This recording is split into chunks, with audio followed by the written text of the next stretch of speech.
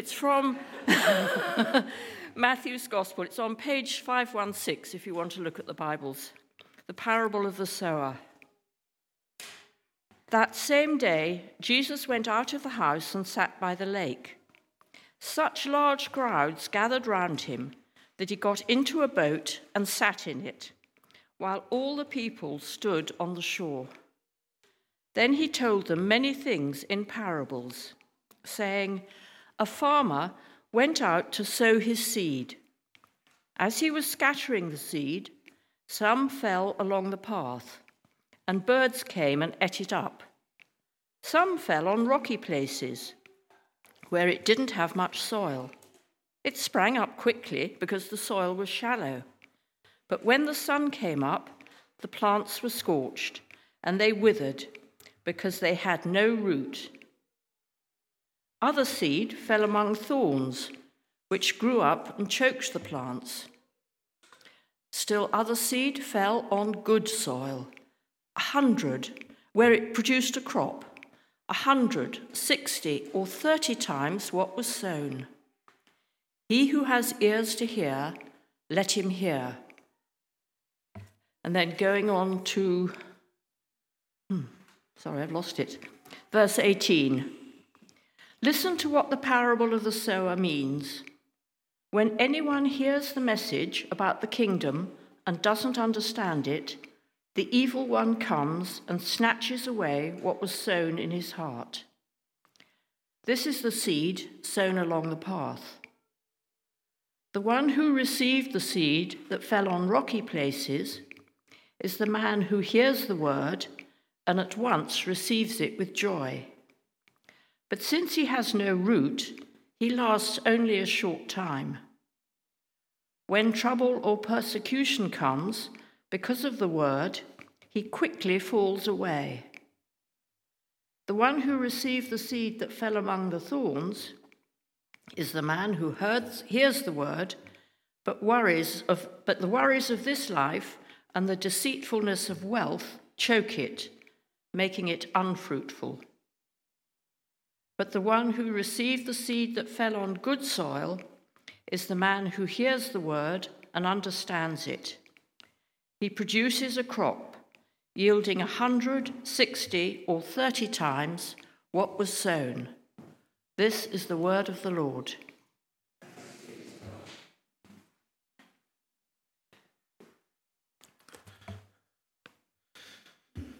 Thank you, Anne. And we're all very pleased that you didn't bowled over when you started reading it, so that's great, thank you. Let's pray.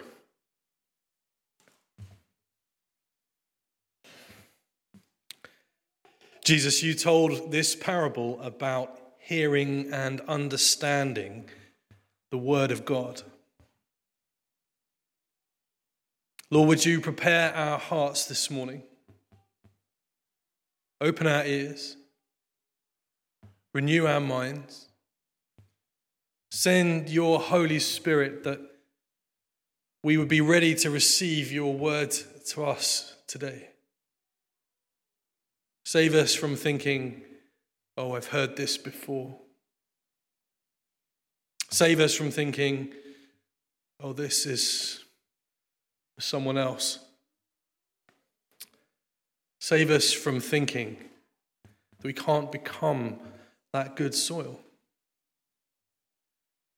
Lord, as we think about your words together, would it be you that speaks into our hearts, we pray.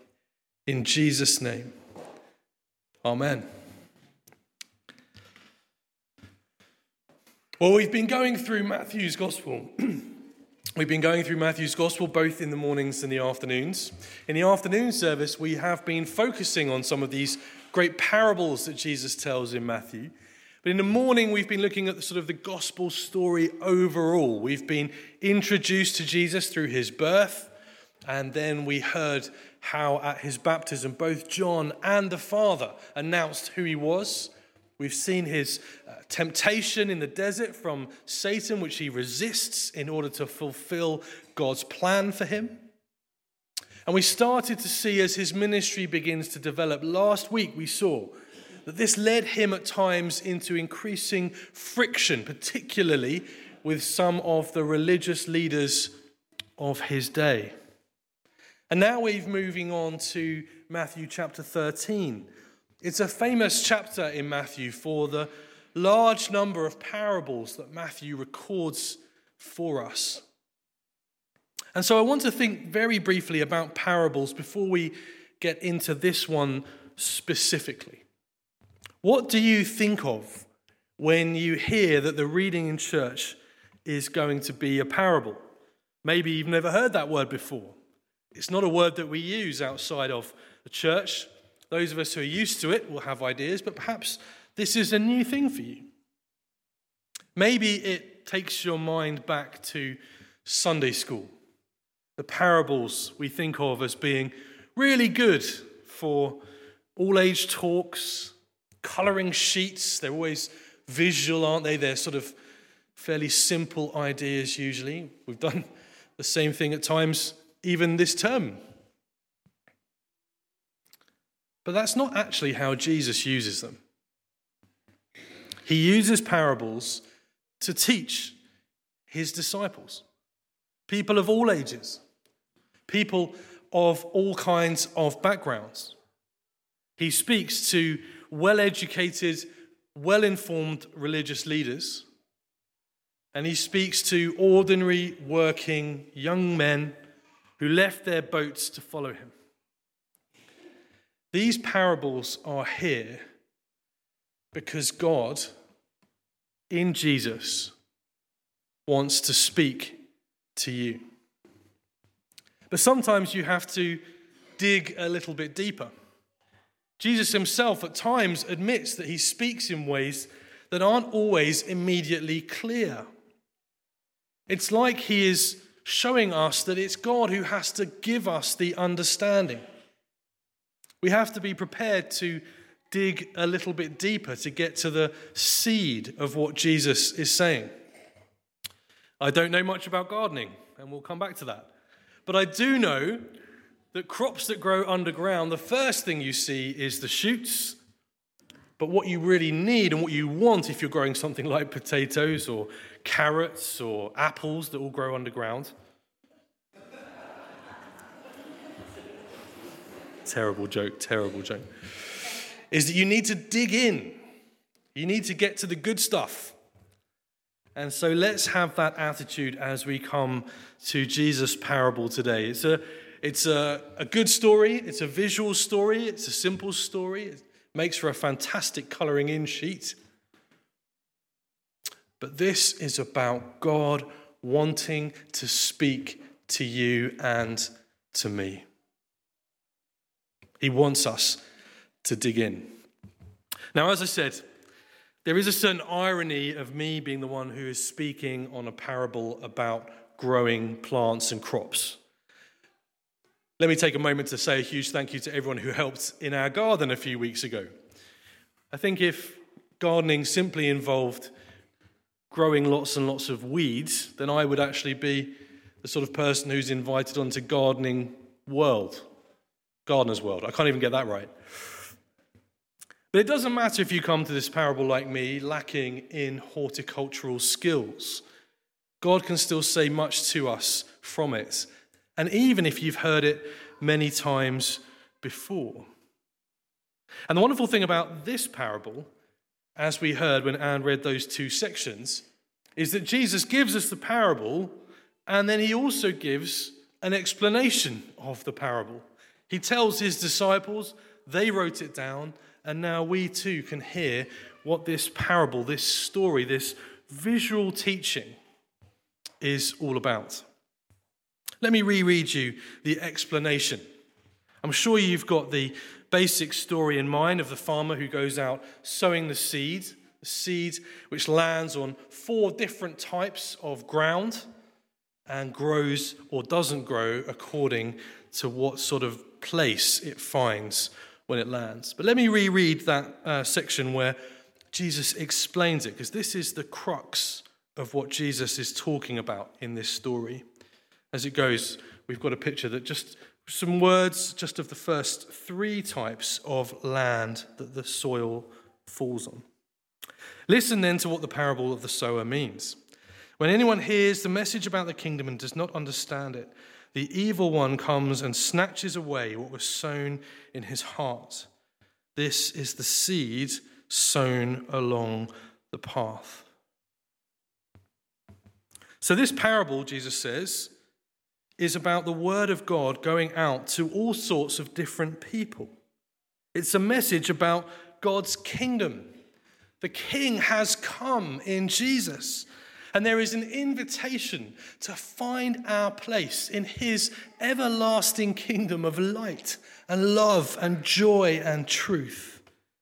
And the message, the invitation to that goes out as the word of God is proclaimed. But in this first situation on the path, when the word goes out, the evil one comes and snatches it away. This is like seed that lands on the path. And even I know that that's not going to start to grow anything. And before long, the birds will come and they'll eat the seed and nothing will come of it. Jesus says, these are those who hear but don't understand. That's why it's so important that we give people an opportunity not only to hear but also to understand. Things like Alpha, Christianity Explored, small groups, feeling ready and equipped to give a reason for the hope that we have as individuals are so important for us as Christians. This isn't just something that the professionals do, the people with the dog collars or the PhDs or whatever it is. This is a ministry that we can all have to be able to help people, to invite them to come and to hear about Jesus and to be ready to give an answer for the hope that we have. Even if we don't have every answer, but to be able to point people to the one who does. So some of the soil lands on the path. It represents those people who hear but just don't understand. It doesn't grow, and at that point, nothing comes from it. Jesus continues, the one who received the seed that fell on rocky places is the one who hears the word and at once receives it with joy. But since he has no root, he lasts only a short time. When trouble or persecution comes because of the word, he quickly falls away. This paints the picture of those who hear something of God's word, hear about Jesus, hear the gospel, the good news, but it hasn't dug down very deep. Perhaps it hasn't come with the reality, the teaching that Jesus himself gave, that to follow Jesus doesn't make life instantly better or comfortable or easy. Sometimes we can present a very shallow picture of what it means to follow Jesus. We talk about all the wonderful good things that he gives to us, but we don't acknowledge that walking with the Lord in this world is to cut against the grain. Going with Jesus is to invite opposition and challenge. Now, it's infinitely worth it. But perhaps those who hear a superficial, a shallow message at first think this is wonderful, this is fantastic. But as Jesus says, as soon as actually some difficulty or challenge or opposition comes, perhaps especially around being known as a Christian, then quickly those people can fall away. The roots have not dug down deep. I look back on my youth group in my church growing up. We had a great youth group. Really, really fantastic young people who all seemed to be on fire for the Lord. We had many, many meetings, long meetings. We had people moving into ministries and gifts and wonderful excitement about how God was at work amongst those young people. And on the outside, on the outward-looking side of things, it was quite a remarkable group of young people in Brighton back, sort of 25 years ago. But I look around that group now, and I would imagine that less than half are still walking with the Lord. Now, I don't blame my youth worker. I think my youth worker was absolutely fantastic. It's just the reality. It's what Jesus describes. It's terribly, terribly sad And my hope, of course, I'm sure, like we all have that hope for people that we will know like that, is that one day what was planted in them will burst back into life. It's a reminder, perhaps, that outward enthusiasm is not the same as roots that the Spirit has dug down deep into the truth of God's word. Then Jesus gets to the thorns. It's also the point where I stop gardening. Why is it that brambles grow so quickly? Maybe someone can tell me afterwards. The one who received the seed that fell among the thorns is the man who hears the word, but the worries of this life and the deceitfulness of wealth choke it, making it unfruitful. These are people for whom the things of this world take over. They receive and hear and believe even the word of God. But unless Jesus is our overriding priority, unless Jesus becomes the very center by which we see and understand everything else, then the danger is that our hearts will start to wander after the things that this world says are the most important. I like to think of it a bit like the way that God has arranged the planets in our galaxies. We sang a song about how the stars and the moon declare the glory of God from that wonderful psalm. But for me, it's also a picture of how to have things in their right perspective. God has so arranged it that the most important thing in our solar system is there in the middle, and everything else finds its place in correct orbit around the sun. It's the sun that gives life. It's the sun that gives energy. It's the sun which is the center of gravity by which all those other things fit into a pattern that means order, life on earth. And so too for us.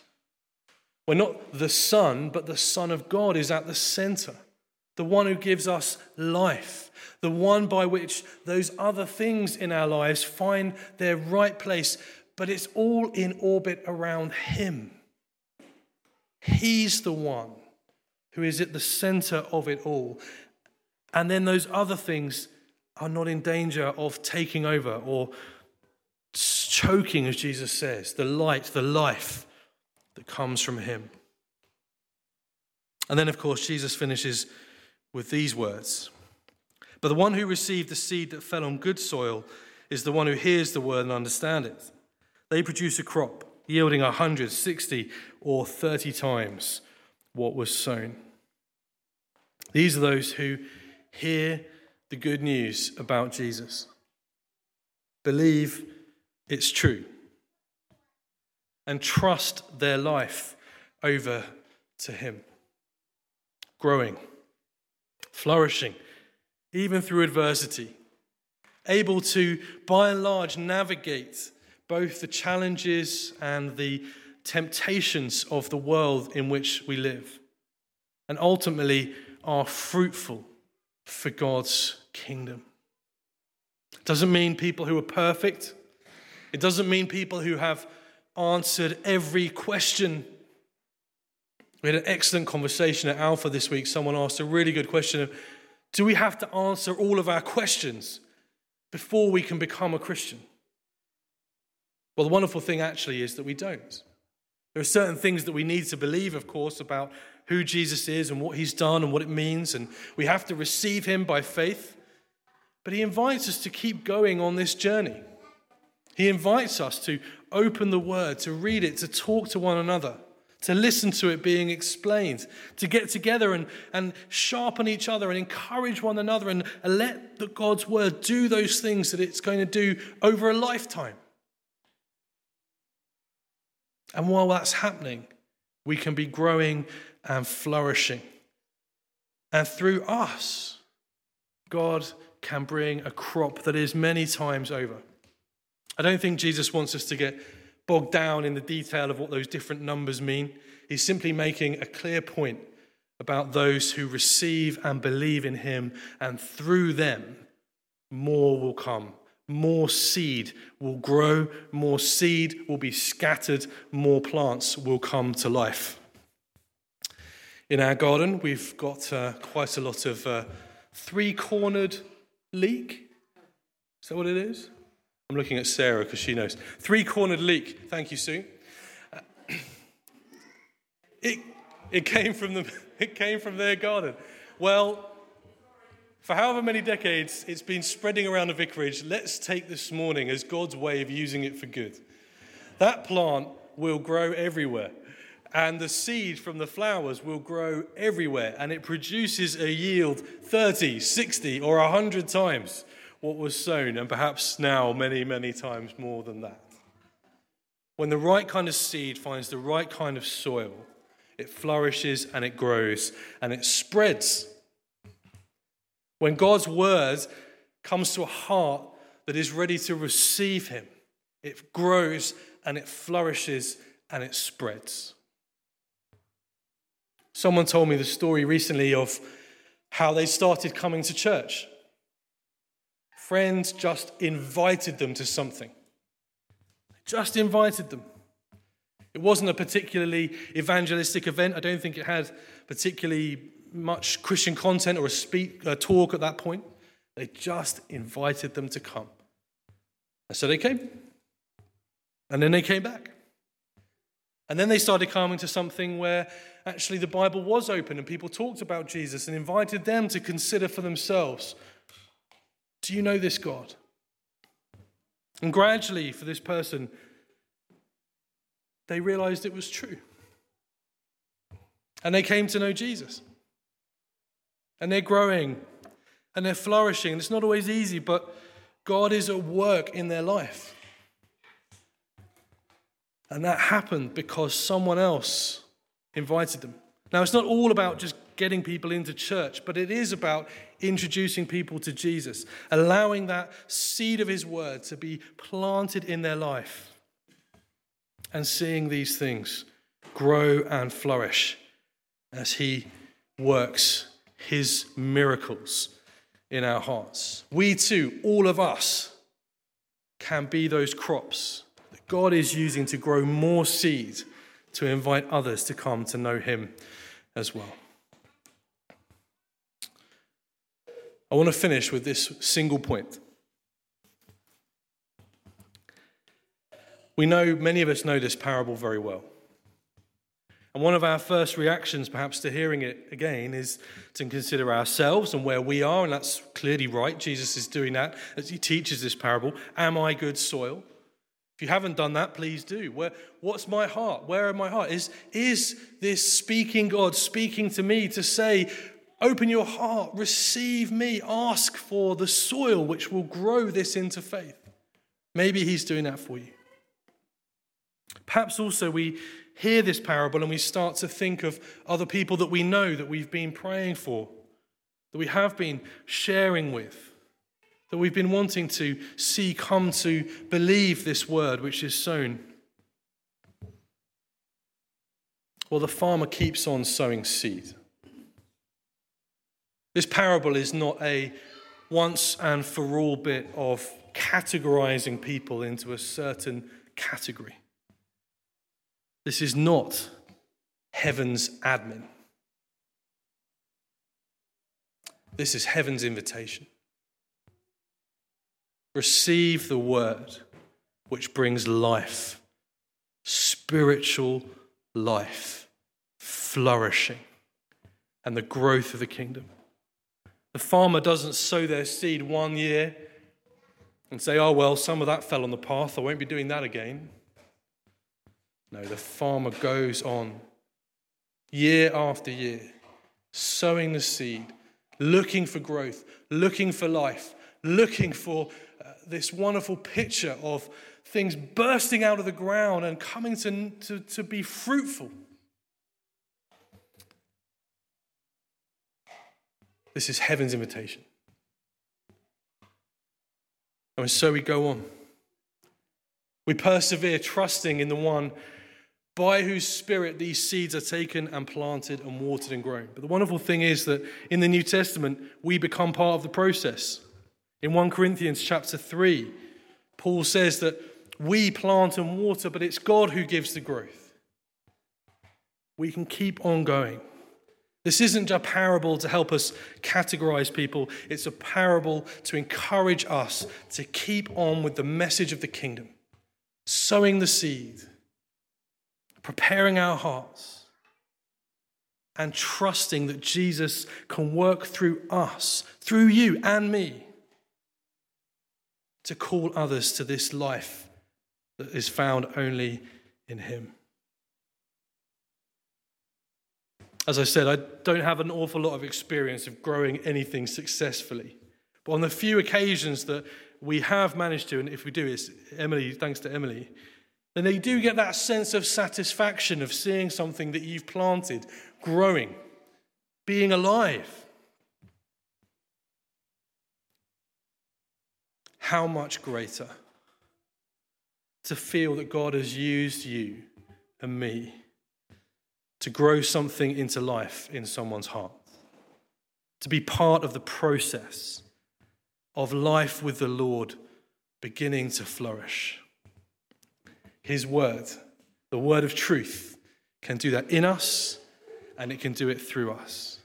So let's go on sowing that seed, praying not only for ourselves but for others, praying not only for the sick in body but for those who need to receive this message of life. Remember, the parable of the sower is not God's heavenly administration. It is the Father's heavenly invitation. So let's pray.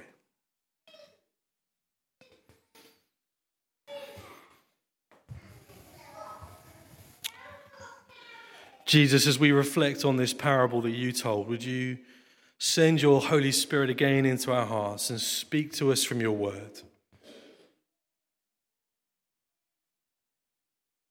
What are you saying to us about the soil of our own hearts? Lord, help us not to be afraid, to be encouraged, and to see the good that you are doing. Lord, help us to see that you are the farmer who keeps on sowing the seed, and that you use those of us who know you to help share that seed, to invite others, to pray for those we'd love to see come to know you and that saving life that is in you. Lord, what are you saying to each of us today? Something about receiving your word. Something about sharing it.